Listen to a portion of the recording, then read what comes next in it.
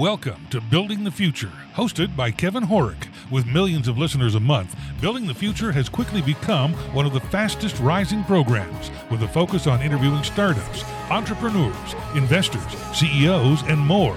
The radio and TV show airs in 15 markets across the globe, including Silicon Valley. For full showtimes, past episodes, or to sponsor the show, please visit buildingthefutureshow.com.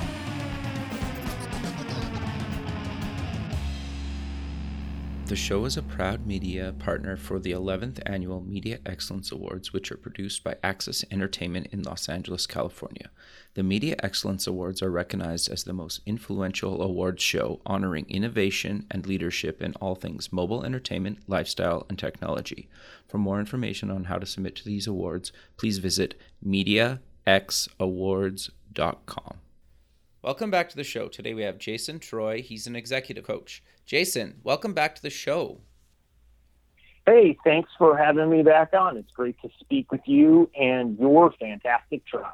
And yeah, we had such a good conversation last time. And in some ways, I almost felt like we cut the conversation short and we were about an hour. So I thought I would have you kind of back on because there was a few other things that I wanted to cover with you that I think are super important that a lot of people don't kind of think about, or maybe do it a little bit kind of outdated. But maybe before we get into that stuff, maybe if you want to just give people a quick background on yourself, and if they really want to kind of get a longer version, they can go to the show's website and listen to the past episode. Sure. So the real fast version of it is I went to law school and I got my master's in communications at Syracuse University, and I decided not to practice. I went up to Silicon Valley in the late 90s and early 2000s, and I got an opportunity to work with Steve Jobs, Very cool. Mark Cuban, the CEO of Netflix, Mark Hurd, who was the HP CEO, the president of SAP. I mean, most of the big VC firms like Kleiner Perkins and Benchmark. So I had a great experience. And then, I moved to Dallas, and, I decided to try to do my business as a side hustle. And I did that for a while with a partner, then broke off. I wrote a book. I started doing executive business coaching for individuals, groups, workshops. And then, last year, the culmination of spending a couple of years really investigating how to build high-performing teams and organizations, did a TED Talk, and now we're here. Very cool, man. No, that's great. So we really wanted to kind of focus on a few topics today. I think the first one is kind of self-awareness, and what exactly does that kind of mean, and how do people kind of become more self-aware? Well, I think self-awareness is really understanding your thoughts, behaviors, and past patterns in your life. Okay. Because what happens is that is how you understand how you interact with yourself, make decisions, are affected by outside people.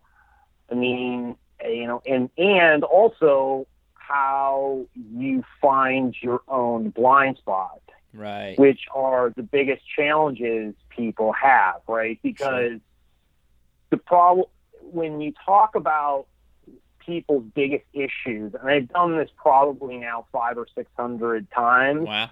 And they come to me, they will say things like, well, I want to be a better performing manager and leader, but I'm having some challenges. Okay. And the problem with that is that then they've been trying to figure those out by acquiring new skills. And although they may be doing better, they're still missing something, and they know it, and they keep hitting their head on a ceiling. Okay. And the problem becomes is that it's not new skills that you have to figure out that are holding people back. It is past patterns in their life that they need to identify, eliminate, and then create something new in that place.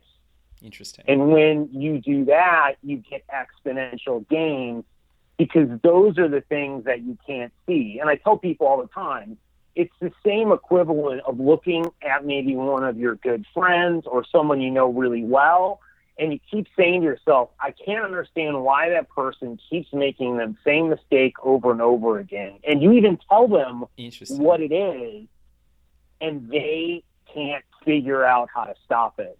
Okay. And the problem is, when it comes to self-awareness, the stats are 10 to 15% of people are self-aware, but 95% of people, yes, that low. And I would say to you that highly self-aware people, which are the most successful individuals and fulfilled, right? Okay. Because there are a lot of successful people that are train wrecks or narcissists or anything else. Yep. But the people that are successful and fulfilled, that are highly self-aware, are in very low single digits. Interesting. But here's the crux. 95% of people believe they're self-aware, so they don't go out and get any help. And the stats on top of that are only 4% of men are self-aware and 16% of women are. So for men, it's even lower, right? Wow. Now we're talking about very low, not even single digits, probably point something of overall men are highly self-aware. So that becomes a lot of problems, because you don't understand how you are really affecting other people around you. Sure. And how you're self-destructing yourself. And an example would be, so I went, and this is probably now 8 months ago, to a CEO who brought me in, but again, this could be any level of person, and said to me, I know my team could be performing better, and they're not. And so when I got talking to the team, and I only spent like 5 minutes asking them a couple questions, what they said to me across the board was, not listening, not hearing, doesn't really care about my opinion. And, when you get several people saying the same thing, it validates whatever the collective group is saying completely. Sure. If you get only a couple people saying that, I would have discounted it. But when almost everyone said it, I thought to myself, that's a challenge. Sure. Well, if you go to someone with that data, right, and this is what most organizations do when it comes to self-awareness, they'll do a 360-degree review, they'll do some sort of audit of other people, and then they'll go back and they will confront the person, and they will say, hey, we've talked to people, and here what we believe is your biggest blind spot.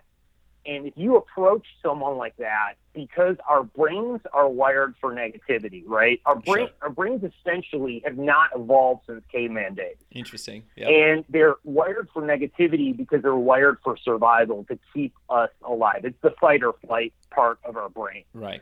So when you give people negative feedback, their first, unless they've been trained and they understand how to internalize it and utilize that information, they will offload it and they will make excuses. So what he would say if I did bring it up initially, oh, my team doesn't get it. They're not committed. They're not really smart. I'm not really sure maybe I even have the right people. He would have given me tons of excuses. And then what would have happened is he would have relented at some point, because I can, relay the information in a way that I would have cornered him in. But then he only would have begrudgingly done learning new skills on listening, right? Sure. And then in the back of his head, he would have said, I'm going to get all those people who said that I was broken.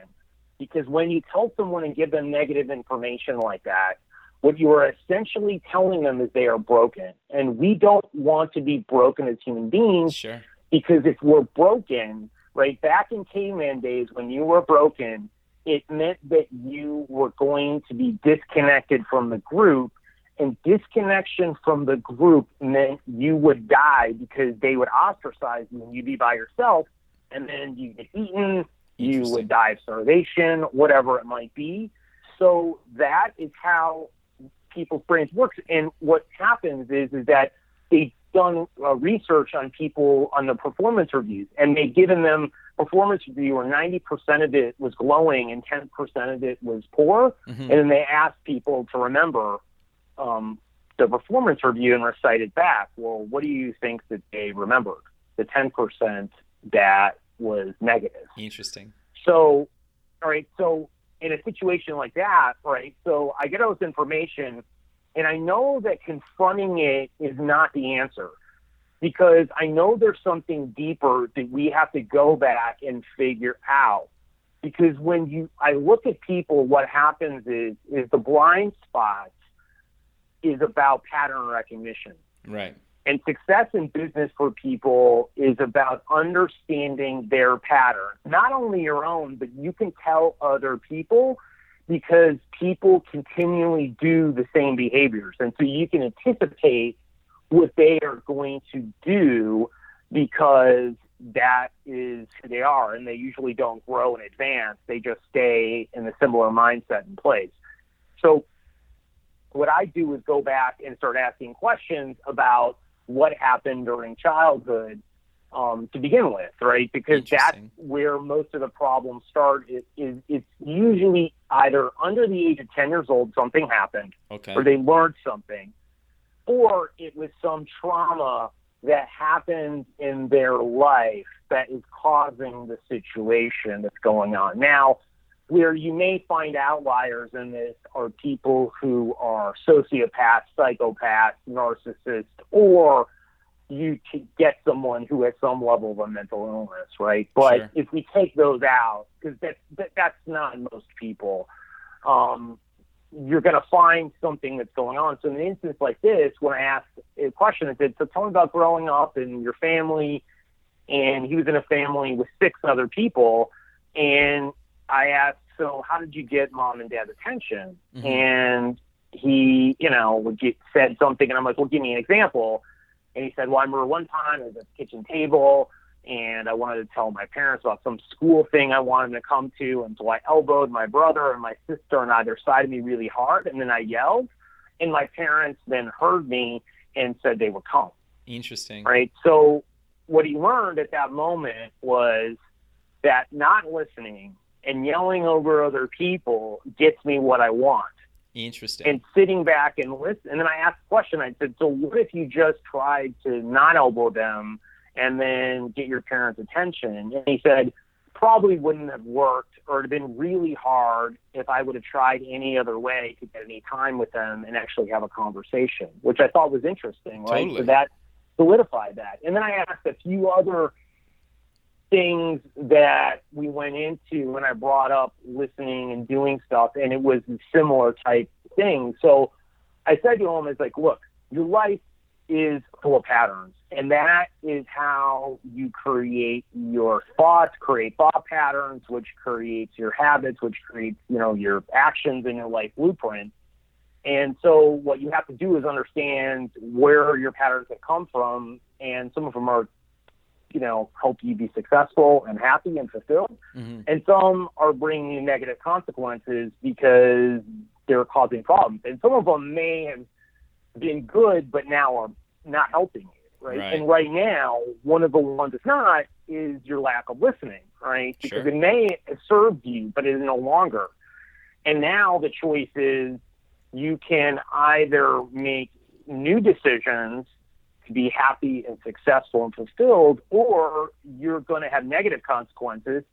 And essentially, I got him to agree that 10 to 20% of the bottom line is being hurt for his lack of listening. And this is a $500 million company. Wow. So you can imagine that's a lot of money. That's a huge amount, yeah. And huge, right? And I said people leave, which means you'll have huge costs in hiring people and finding them and replacing them, and time.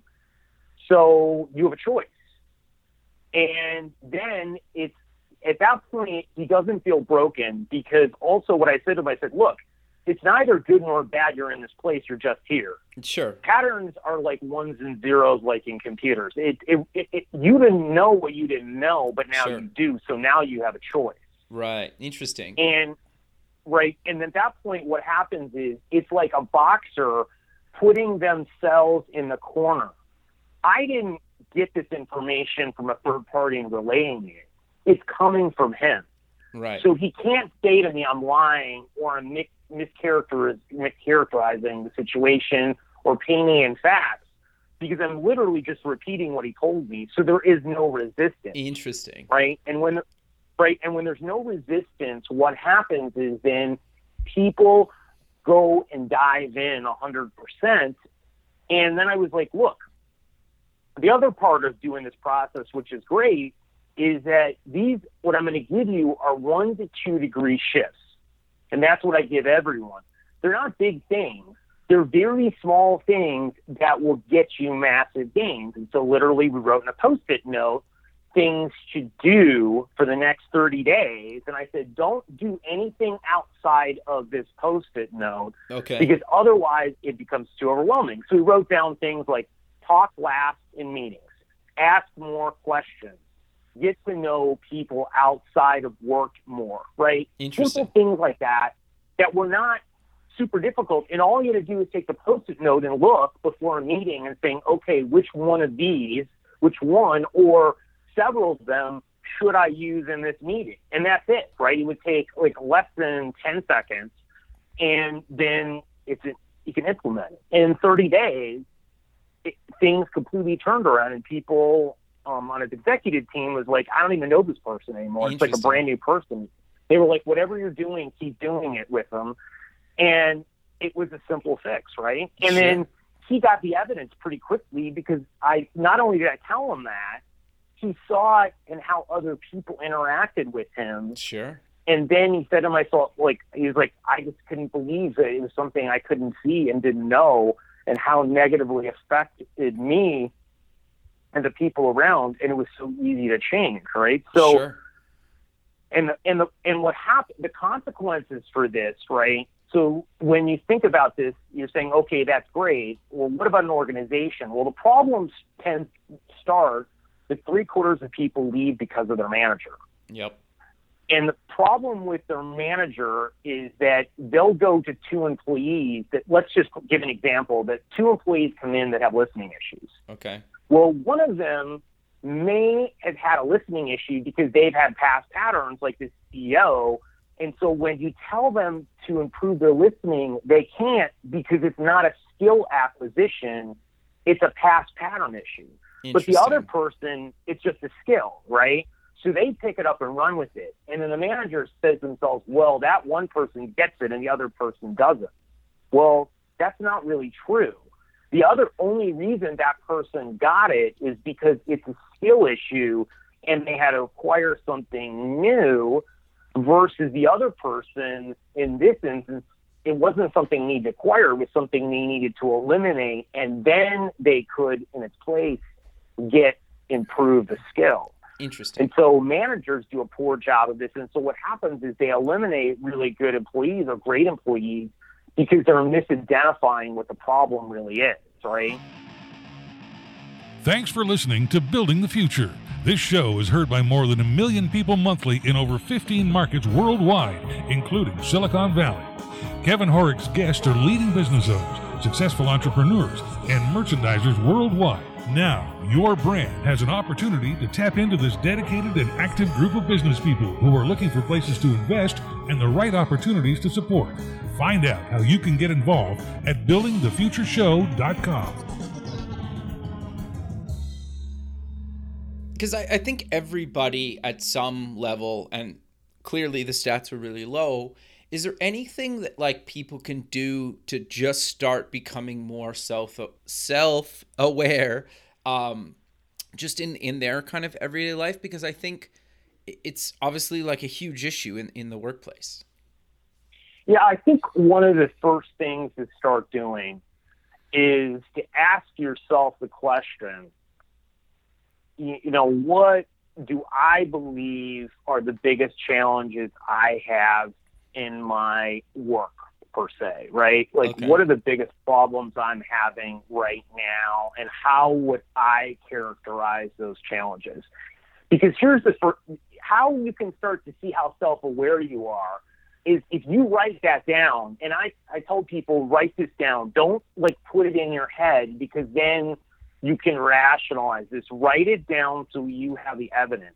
Okay. Then go to people that you trust and care about, not only in your work, but in your personal life, who know you extremely well. Because if someone doesn't know you extremely well, they won't be able to give you enough feedback because they don't have enough interactions with you. Interesting. And then ask them questions, and then go to them and say, look, I know that in order for me to improve as an individual, as someone in business, and take everything to the highest levels, I have to identify my own challenges and actually my own strengths and figure out what those are so I can, do the things that can improve either one, right? Sure. And the strengths, take them to the highest level of mastery, and the things that are my blind spots that could really be sabotaging my success, I need to eliminate those or at least minimize them significantly. And you tell people, I can't do this by myself because I know my brain is not wired to allow me to do this. And people will be like, okay, great, right? And they'll help you do that. And so what you do then is you ask them, the first question is an easy one, right? I would ask someone, so what do you think are things I do extremely well, or what do you think are my greatest strengths as a person? Okay. And you need to probably ask a handful of people. I tell people you probably need to ask around 5 or 6 people, because what happens is if you get 5 or 6 answers, you need to look at the ones that people over and over again that say the same thing. Right. Because sometimes, someone may have a view of you that no one else has, and that could be incorrect. So it's a false indicator. Sure. So then you can ask the next question is you can say someone, well, what do you think are my biggest challenges? Right. Sure. And then, or hurdles that you see that I have challenges with interacting with you or with other people. And then the last question I'd ask them is saying, so if you had one piece of advice that if you don't think that if I don't do this one thing, it's really going to hurt my future success and happiness and fulfillment, what would that one thing be? Interesting. And you'll start to paint a picture and get a really good indicator of what is starting to go on, right? Okay. In your own life. So that's probably one way. The second way is to take a look at whatever behavior you want to change, right? So let's say it's a New Year's resolution. Okay. Or actually, I'll even give you a better example, is that I had a woman who, this is several years ago, who's a manager in a workshop I did on self-awareness and managing other people. Okay. And she said to me, I want to be a better manager. I'm in the top half of the people that I'm managing, and I really want to go significantly higher. And I asked her, okay, why do you want to do that? And she's like, I love my job. I love being around people. I want to bring out the best in them, but I can't seem to get to the next place. And I've taken training and done stuff. And I said, okay.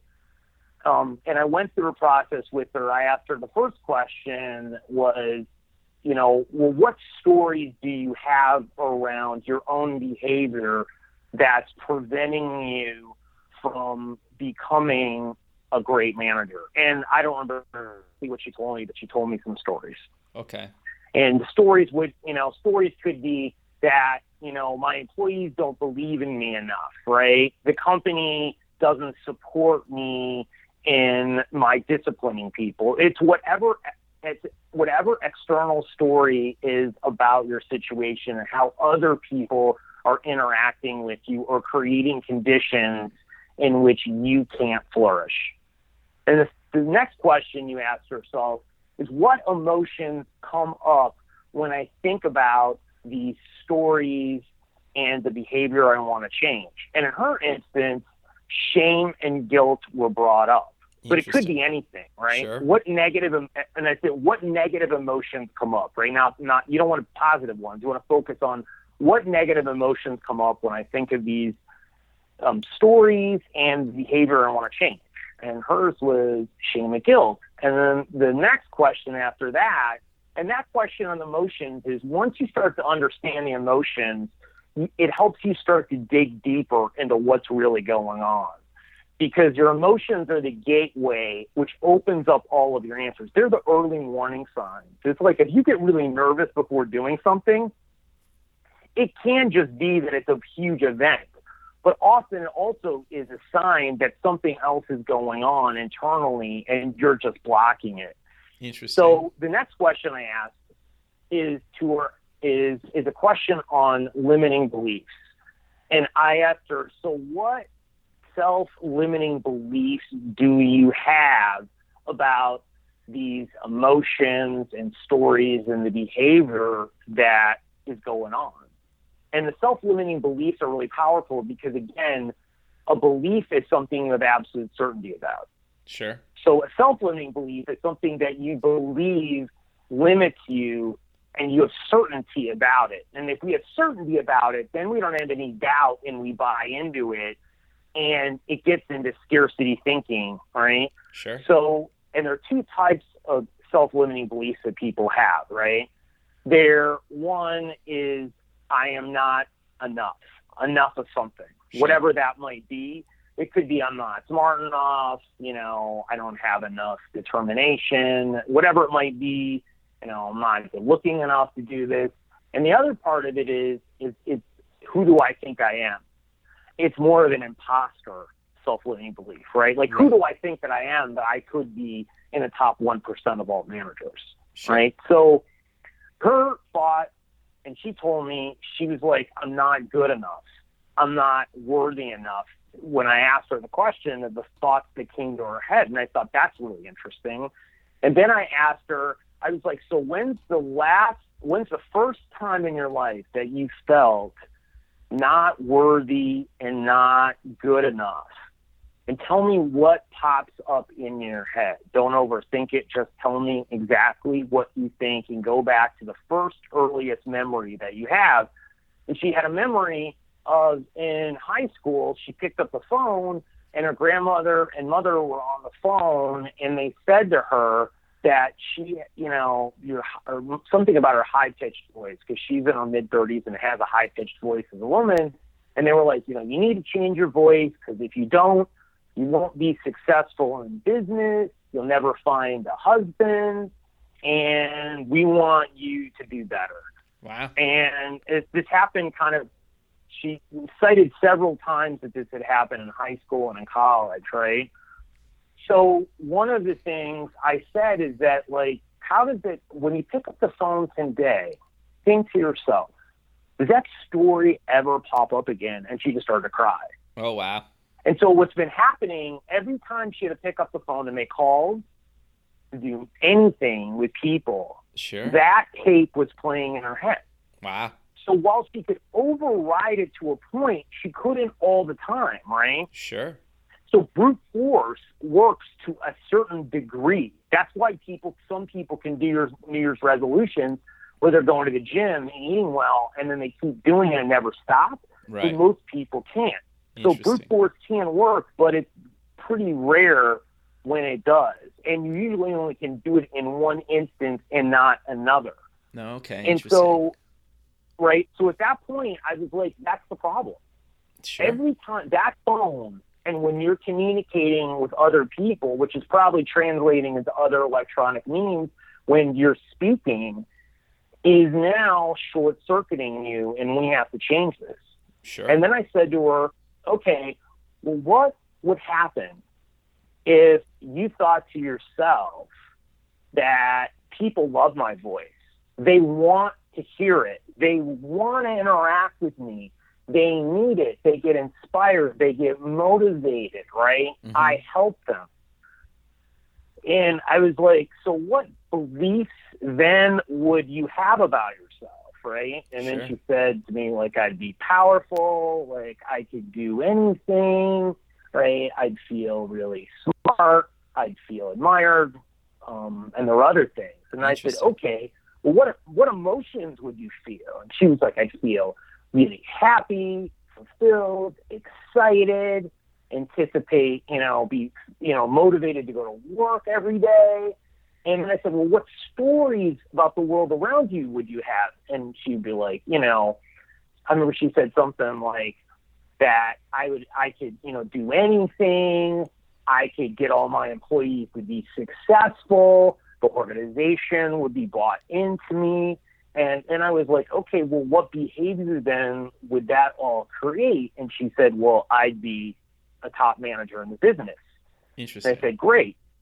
So here's the action I want you to take, and I want you to remember all this, is I want you to now, with every phone call with a prospect, with your customers, with your team, and the company itself, I want you, when appropriate, but to take action within the next week or weeks, I want you to share the reason you got in sales was because of that phone call that your mom and grandmother gave you, and I want you to tell exactly what you told everyone here about that.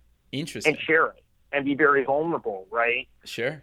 And what happened, right? Because here's what happened. I mean, think about it this way.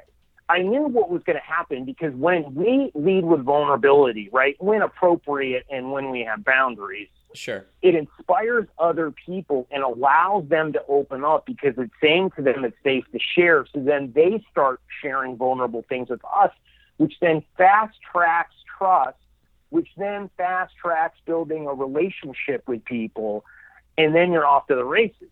So what happened is that she got lightning results. And, within the next quarter, she jumped up in like the top 5% of salespeople. Wow. And her team's results went through the roof, right? Because she inspired them. And then they started sharing things with her. And then she would just talk to even prospects and do some of it, which she normally didn't do that much of. And she would close people super fast because she would just tell them the story. And then they would tell her things. And again, we buy from people we like, not necessarily the best solution, price, or whatever, right? Sure. I mean, that's how we operate. So when you go through that whole process, it's really the anatomy of change. And what it does is it goes through the stories, the emotions, the limiting beliefs, and then the first time you've ever felt that way, to go back to the beginning of when you had a whiteboard with nothing written on it, and what are the first things being written. And even if you can't come up with something that maybe not into your 20s or 30s, it's at least a starting point, and then you can backtrack. And it's hard to do this by yourself, but you can, and you can do it with a friend, or you can find a coach. It's probably the best thing to do. But when you do that, you can find your blind spots. And both of these processes, if you do that, will help bring up enough of the information to solve whatever problem that you are having or that are unaware of. And the problem is that the people around you are probably unaware of it too, because they're not looking for it.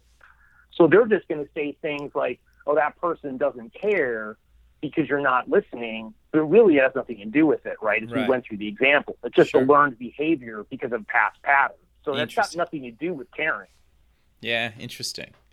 That's fascinating. So, and then I guess that kind of evolves into how you kind of interact with people, whether they're kind of employees or other kind of partners in the business, right? Yeah, because here's the problem. If you don't know what's going on inside of yourself, you won't be able to interact with other people and have really frank, truth-telling conversations. And it's something we talked about before the podcast is that, truth-telling is in very short supply. Yep. And the problem in business is that truth-telling is the shortest way to get to great answers, solutions, interactions, resolve conflicts, everything else in the shortest amount of time without wasting time, cycles, all these other problems, because that's usually what ends up happening. And it's because we make up stories to fill in the evidence, right? I mean, that's 90% of people, what they do to create stories is they're conspiracy theorists, right? An example is, let's say you were in a meeting. Okay. And someone asked you a question and you gave an answer. And the person across the table from you rolled their eyes. Okay, interesting. And I've asked this years ago to hundreds of people. And I said, so what would you think? And they would say, Well, that person across the table didn't like me, didn't like what I said, right? Or there's something about me that irritates them. Were the three most common answers. Okay. And I said to them, I said, you're just like JFK, an Oliver Stone movie. You realize that the only thing you know is that you said something and the person across the table rolled their eyes. Sure. Those are the only two facts you have.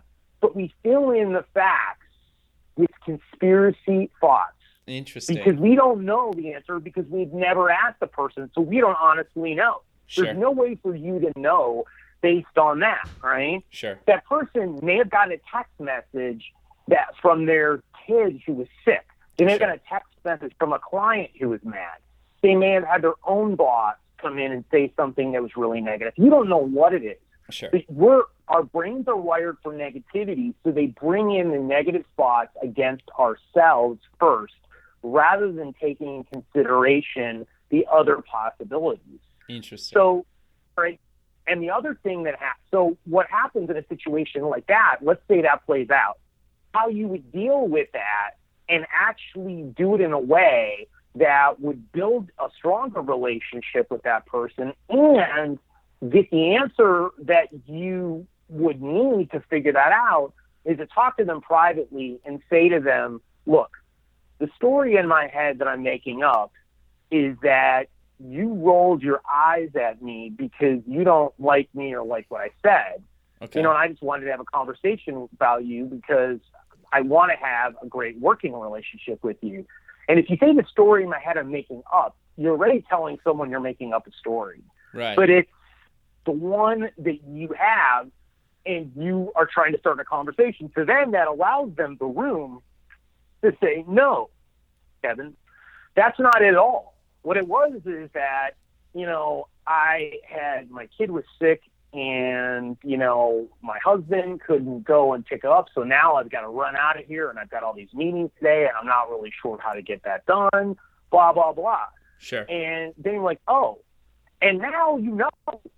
And now you don't have any negative feelings towards that person, which will hurt your working relationship, which hurts you, which hurts the other person, and which hurts the organization, right? Sure. And your manager and everyone else in the ecosystem or surrounds both of you.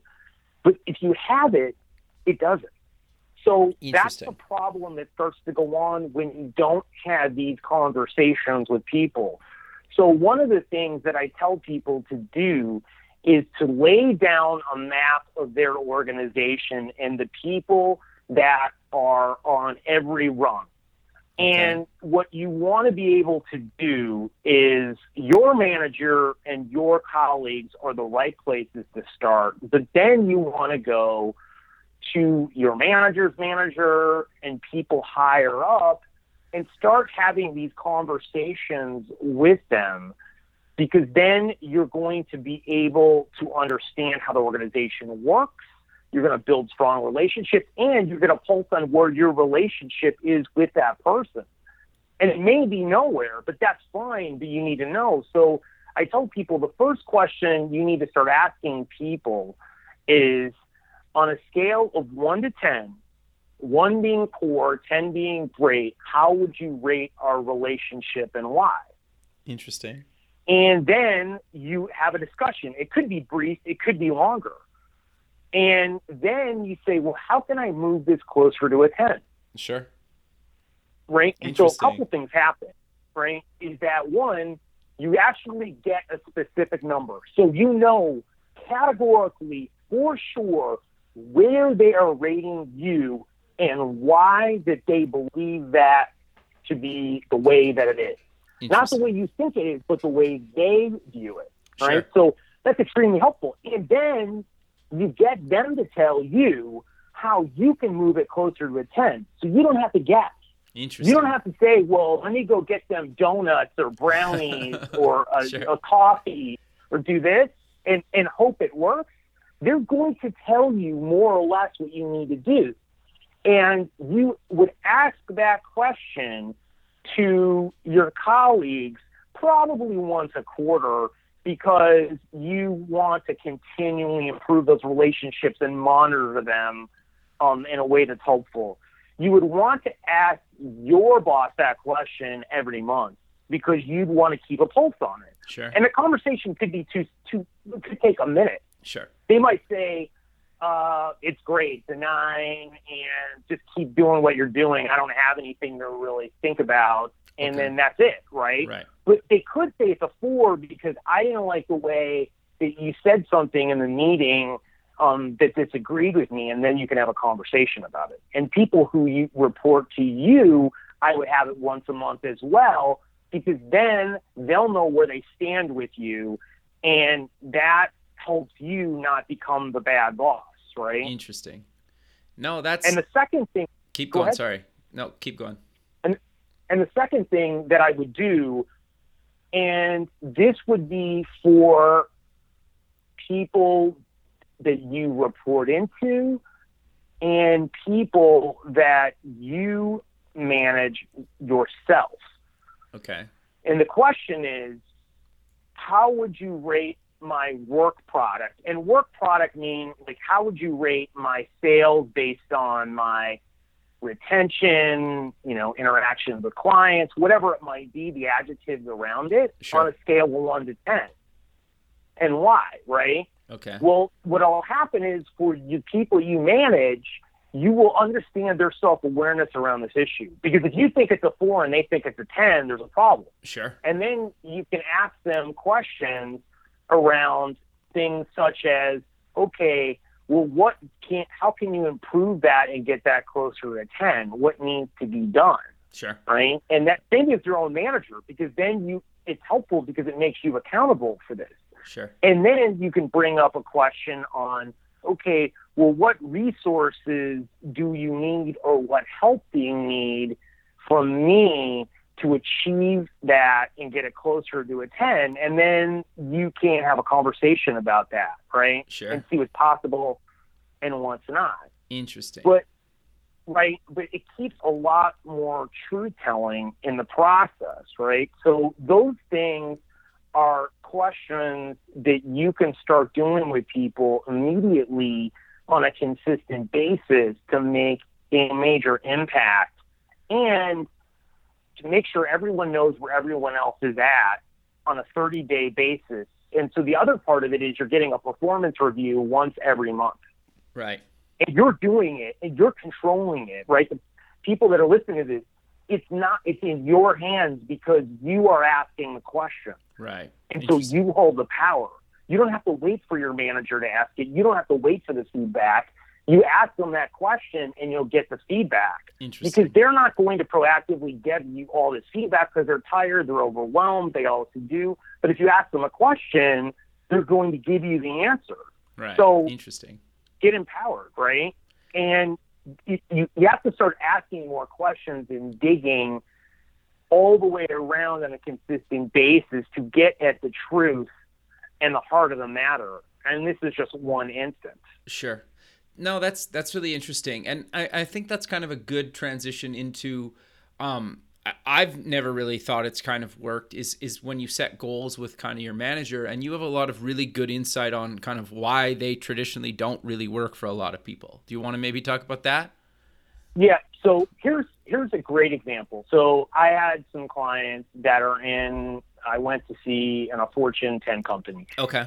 And they're both managers in the 5% of all managers globally. So these are smart people. We're not, sure. And they're highly successful.